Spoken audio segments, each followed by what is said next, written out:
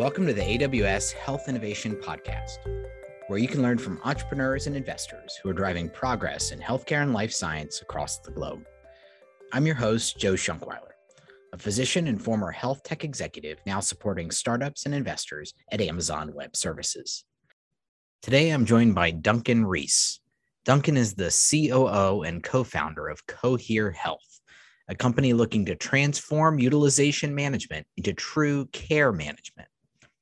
Duncan and I discuss why prior authorization is an ideal area for innovation, why thinking in terms of patient journeys is such a powerful framing, and how startups should look to the past for inspiration, but still leverage modern technology. Enjoy. Duncan Reece, COO and co-founder of Cohere Health. Thanks for joining me today. Thanks, Joe. It's great to be here. So to start off, can you just tell us a bit about what Cohere does? Cohere actually means it's the front end of coherent, which, as you know all too well, oftentimes the healthcare system is not as coherent as it should be. Exactly. But we were founded to basically take what has historically been an important but oftentimes chaotic process that health insurance companies perform today called utilization management, and turn it from what is increasingly becoming a liability into a strategic asset. We can talk a little bit more about why it's both a liability and can be a strategic asset as you see fit. But effectively, we help the insurance company better partner with their members, with patients, and with ordering providers so as to provide appropriate care faster in line with the evidence, and do so in a way that is more cohesive and coherent for people, for patients and insurance company members. And I think, one thing that might be helpful, a lot of folks, particularly if you don't come from insurance or you don't come from the medical field, you might have no idea what utilization management is. And so quick definition. So utilization management is a service that health insurance companies and some risk-bearing medical groups provide to ensure that there isn't unwarranted variation that is happening for people. As you know, has been documented in the literature going back to the folks at the Dartmouth Atlas, as much as 30% or more of the healthcare dollar and services provided are wasteful and oftentimes are reflective of unwarranted variations that exist. And so insurance companies play an important role to ensure that people are not receiving care that's inappropriate for them. But unfortunately, that process oftentimes is more frictionful than it should be, as experienced both by members, by people, and the doctors and other clinicians who take care of them. Given this thorny problem with a lot of stakeholders, what's your own background? Like, how did you come to tackle such a challenging but potentially impactful area of the healthcare system? Yeah, it's an interesting, or maybe not so interesting story. So I started my career in financial services because I wasn't sure what I wanted to do, and that's what my friends are doing. And I thought that if they were smart and that was interesting to them, I should do the same thing. And right. I was fortunate. I landed in an investment firm actually here in Boston called Westfield Capital that had a specialty in investing in healthcare companies. And what I realized was I was not a good investor. But I really liked meeting the CFOs and CEOs of these companies who were doing transformational things and developing new drugs, new services, new technology, new devices that were going to change the world. And so I had this uncomfortable moment in my life where I realized, oh no, I need to get on the other side of the table, which meant I needed to learn some new skills and switch careers. The other big influence in my life was my parents. My mom is a nurse practitioner and she taught nursing at UMass Lowell. My dad consulted the healthcare systems. And what I realized was they were so passionate about the work they were doing, and particularly appreciating what physicians do, appreciating what some of the challenges that folks go through on a day-to-day basis. My mom did her research on Cambodian families in Lowell who were dealing with how to talk to their children about their asthma, and wow. Got an appreciation for the kind of empathy you need to have and culture differences that exist both with different communities as well as the way different physicians think and work. And that propelled me into wanting to go into healthcare on the business side, not being a clinician myself. And I used business school to make that shift. Coming out of business school, I was fortunate to land in organizations that were willing to teach me a lot about how the healthcare system works. And I had the unique chance to work with particularly physicians and others who are part of doing work in value-based care before that was a buzzword. So I was very naive, having these big grand ideas and learned both the hard way and the good way about how the system works. And probably my most formative experience was actually working on the care delivery side, where I worked for an organization called Cohere Health. And there worked with physicians, nurses, health coaches, and other team members who are trying to build a new model of primary care that was unrestricted from the way in which current fee-for-service medicine worked. And going back to your original question, how does this role relate to Cohere? There, I wanted to try all these new ideas to develop new models of care and new operating processes and new incentive models. And it took me a few years, but I realized I was actually oftentimes making the practices less effective and not spending enough time thinking about how to remove the waste that was getting in the way. We had a phrase at IORS, clear the way. And so what I realized is if you work in healthcare and you're not patient-facing in some capacity, if you're not removing waste from the existing system in some way, then you are the waste. Wow. And that was kind of this shocking realization.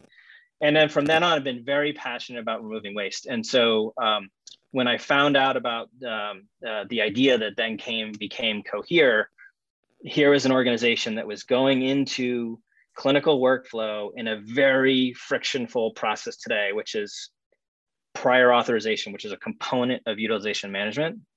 And there was an opportunity to make that experience much better, reduce the burden and the time associated with that, and then use that point in time to do really interesting things to actually improve outcomes for patients. That sort of hooked me, particularly when you think about building scalable technology that can work across the country and all sorts of different modalities. So it's a big journey of making mistakes and being fortunate to work with people who steer me in the right direction. You won't be surprised to know that in a lot of the discussions we have on this show, it is, including my own, sort of a sometimes multi-stop meandering pathway to a lot of the same places. So you're in good company in that regard. I'd love to go back to something you mentioned about turning a liability into an asset. And is that because you're collecting data at that point and it's something that has to happen anyway in terms of utilization management, prior authorization, so you can better inform that, do it based on best practices? Talk me through that. I love that framing, and it seems really elegant. So I'd love to hear about how you think through going from liability to asset.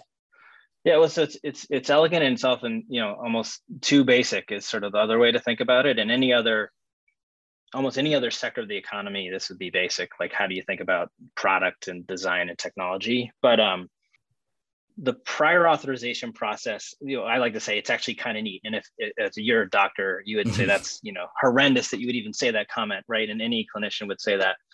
But the reason it's interesting is, one, it exists in clinical workflow, as I said before. Two, it's a massive pain point. So there's so much low-hanging fruit to make it simpler and easier. Three, it's structured data. So it's CPT codes, it's diagnosis codes. And when you think about the connections into electronic medical records, much more information that exists. Right. And then it basically happens in advance of an intervention. And then lastly, if you actually think about it, rather than as a siloed decision in an instant, do I approve this image or not? Do I approve this surgery or not? Do I approve this physical therapy or not?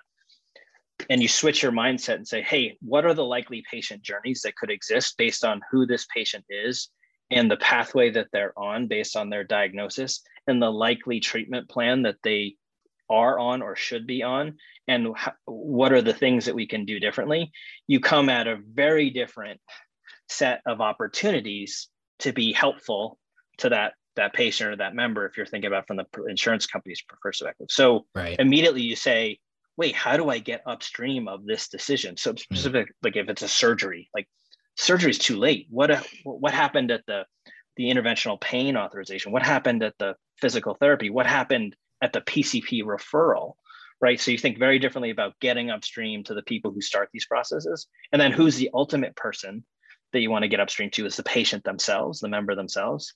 And so we think every single day about how to do those kinds of things. And we can, to your question, because we have access to this interesting data and we think longitudinally around patient journeys. And then we have the opportunity to intervene differently than traditional specialty benefit management companies or the way in which health insurance companies have worked in the past. In that model, who is your primary customer? Who brings in Cohere to that interaction? And then as a follow-up, I'm imagining you have a split between the primary customer and then the user who's actually using your solution. Yeah, so the primary customer, so the paying customer, and we think this is actually an important design principle for the company, as well as the right way in which to make change fastest and most broadly, is the health insurance company, or in some respects, a risk-bearing medical group when they sort of perform insurance-like services. So they pay us basically so they can be a better partner to their members and to the network to drive better outcomes for members, for patients, and to improve the burdensome experience that providers have. As you know, like the AMA is up in arms, and you see, I think right now, 41 of the 50 states have legislation that's either been written or is in the process of being written related to these burdensome prior auth standards. So they are the insurance company is the paying customer. And what is great about that is that allows us to access the entire set of members and the entire network to drive change with technology. And then importantly, as you said, the bulk of the design resources that we spend and the technology resources that we expend are actually experienced by the provider, right? The practice that's thinking about the authorizations that need to be submitted to get the patient the care they need quickly. So, we're paid by the health plan to be to help the health plan be a much better deliver a much better experience. And what we have been able to see is this drives better clinical outcomes, drives better member experience. It significantly decreases the cost to the ordering provider's practice and the amount of work doctors expend in these prior authorization processes. And importantly, we also see the total cost of care goes down, while the burden for the doctor, the burden for the member also goes down. And that's sort of like this game-changing idea in utilization management, when historically the measures were, what's your denial rate? What's your withdrawal rate? What's your peer-to-peer rate? Sort of the hammer kinds of metrics that are effectively built upon incentivizing friction, which we think is unacceptable. So it allows you to get to better, more impactful metrics, even, which is a real, as scale. Right. It's a real, it's worth like lingering on that for a second, because anybody who knows the system, as you said, everything is defined in the negative, rejection rate, things like that. And you think about what that represents as it bleeds through the system versus optimization, like things that are, how do you optimize the best outcomes, not mitigate the worst outcomes? Correct. And if you think about it from a physician's perspective or a medical group's perspective, I have in one model, the insurance company blocking me from doing what I think is good, right? Providing care for a patient. In the other model, the insurance company helping me get the good outcome, right? Get the care fast. And even Friday, we had a medical group in Texas say, Cohere is the only organization that we've ever worked with that feels like you're trying to help us be successful, which is just, terrible that that's the state of the state in the United States today. And I just think, and we think at Cohere, it has to change. Otherwise, we're going to be in this morass of, unacceptable outcomes, unacceptable expenditures, and unacceptable waste for a long time. Having worked in the value-based care world for a bit, I know that coordination between primary care providers or docs that are referring out and the specialists is a persistent challenge. Back to that word optimization, which is very buzzwordy, but optimizing that relationship, that communication channel is really one of the toughest nuts to crack in value-based care. How do you all think about that? Is this an opportunity to go after that challenge? And it's, for me personally, it's like one of the most exciting things that we're going after, but absolutely. And I think, I was listening to one of your podcasts with Ryan Grant, right? And he was talking about the burden that PCPs face in coordinating, right? And that's real. And I've worked in that environment, even in sort of a utopian environment where you unconstrained by fee-for-service blockers. The reality is that being a primary care physician in a practice and a team is difficult. And it's impossible to be able to deal with every configuration that a patient needs. And you need specialty care, but the pathways are not easy to understand. And the science is not easy to stay on top of. And so one of the things we are doing today, we are providing primary care practices with information around different musculoskeletal pathways, for example, so they can figure out when to refer and when not to refer, and when to suggest physical therapy as opposed to going direct to an orthopedic surgeon. Those pathways also include education for the PCP themselves, as well as education that they can leverage with their patients. There's a lot to do there, and it's a huge opportunity. And I think, what's really interesting is when you think the confluence of the request for a prior authorization and the request for the referral, they're pretty much the same thing, both from the data that exists that are required for those two things, and then how a physician's practice thinks about, I need to get something more specialized for my patient, and I need to approval for that. So we think there's tremendous opportunity at that node. I'd love to talk a bit about the role of startup COO, because having done, sleeves rolled up on the ground ops in my previous life at a venture-backed startup in the similar space, it is a particularly tough job. So I'd love to hear how you think about the implementation process, keeping, and as general or as specific as you want to be, keeping the operational teams motivated and engaged, because this is a complex business model. It's not a widget factory. And so anytime I have this theory about when you split the paying customer and the user, the challenges in incorporating feedback and being sensitive to the dynamics, like who are you serving in that model at any given time? And the answer is all of them, all the time, particularly in healthcare.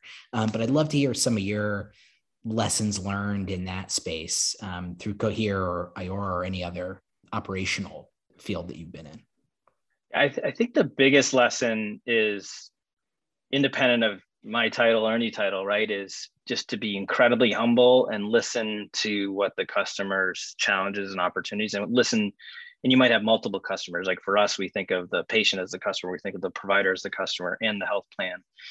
And then that helps uncover the challenges. And then two, you can start to prioritize, okay, we can go fix this. So to your point, what we do is not simple to put in place, in part because a lot of the fail points that exist in utilization management and prior auth exist because of all the funky integrations that happen between systems. So when we listen to the health plan's concerns, what we hear, their health plans are very worried about shaking up anything that touches their provider network. And so what do? We doubled down on delivering a great experience from a technology perspective and built a very robust support and engagement team that works with the provider practices, such that these practices say, hey, when are you going to get your next insurance company so that we can make this easier? And that is a very powerful thing that we can bring to the health plan. The second is we heard from health plans, like, I can't have this just be a pilot with one hospital. This has to work across my entire network. And so we built multiple modalities to access our technology. So you can access our technology via a web application. You can access it via provider portal, and you can access it from an electronic health record. Third, and this is sort of the healthcare system and health insurance companies are famous for siloed systems and old school technology that are difficult to integrate with. And so we built many different configurations of integration. So if a health plan wants to work in FHIR-based APIs, we can work with FHIR-based APIs. If they want to work in more simple 278 integrations, we can do that too. And then lastly, and this is like, it didn't sort of dawn on me for a while, but all of these health plans across the country are going through some sort of transformation as it relates to utilization management. And that's, the organization shifting and adapting. And it's not just new technology, it's culture, it's everything. And they want to be a part of it. And so bring them into it, right? So we actually make the health plan be a part of the process of transforming. We bring them to the meetings with the providers. We engage with them.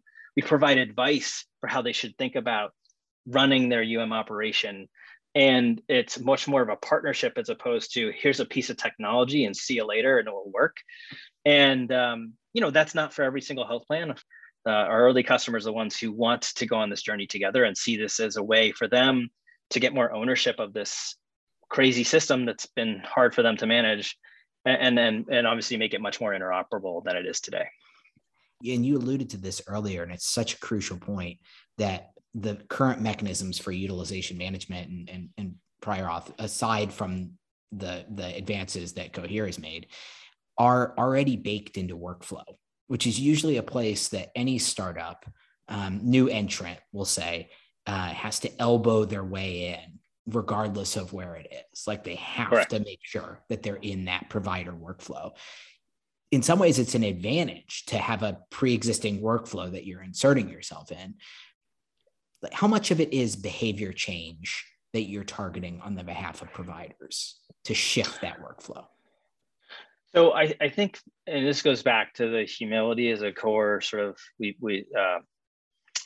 feature of who we are and the kinds of people we look for, is one, I think a lot of organizations make the mistake of trying to change behavior without understanding where behavior is today. So I think that's really, really critical, is first understand what's happening and understand the whys behind what's happening, right? So I think there's much too much, and particularly if this is how physicians feel, judgment placed upon their medical decision-making without really understanding all the things that are going on that prevent the patient from having the outcome that both the physician and the health plan would want.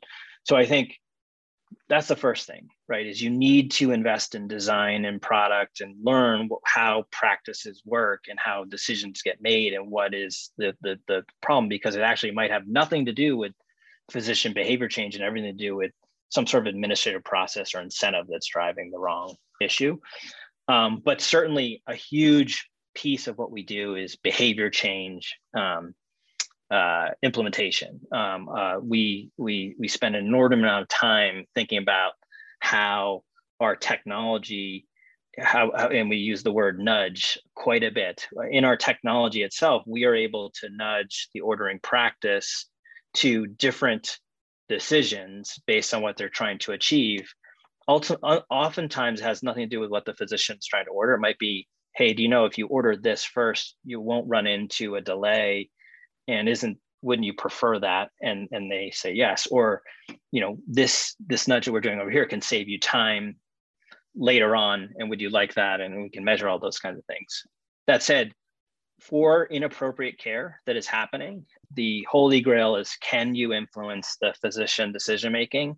And again, we see that opportunity not by forcing a doctor to use a piece of technology that she or he doesn't normally want to use, or even if they did use, doesn't want to like listen, is think about what are the influences of physician behavior that would make sense. Like, can we talk to the physician about the patient out-of-pocket costs that might be an issue? Can we talk to the physician about the degree to which their rates of, holding up and denial are higher than their peers, and when you risk adjust those patient populations, and so use data and the competitive instincts of physicians to help them on their own terms with their medical directors, leaders in their medical group, to drive the change, as opposed to make it feel like the insurance company is trying to change medical decision making. Duncan, you and I are part of a growing segment of the folks in this universe that are on the second iteration of value-based care, provider, payer-focused models. I'd love to close by some of the lessons learned from, let's call it 1.0 to 2.0 in the space. Because I've had the pleasure of talking to a bunch of folks who have a similar background than I, from my own experience, but I'd love to hear a couple of the pearls that you saw in those early passes at Iora that you have brought forward with your team at Cohere. Yeah, I mean, what's crazy to me is a lot of the pearls are actually the same. And this is where I think you can actually, there's so much robust data out there on interesting interventions that have worked in a specific place, but it was the wrong time, the wrong incentive model, wrong technology. And I think that's the biggest lesson is sometimes before you try to go do something new, actually go look at what's been worked well and then go try to scale that. So Cohere wouldn't have worked 5 years ago, 10 years ago. There wasn't the kind of technology available. There wasn't the kind of interoperability standards. There wasn't a need from the insurance company's perspective to change how they work because they were worried about CMS and other regulators, fundamentally impacting their business. And so, and this, there's so many things that have happened previously that can scale. And look at Kaiser Permanente and that kind of thing. That they're doing things that any place could do if they align technology incentives correctly. So I think that's one big lesson, is look to the past for inspiration and then take advantage of modern technology, take advantage of data that exists in different kinds of ways, and take advantage of different modes of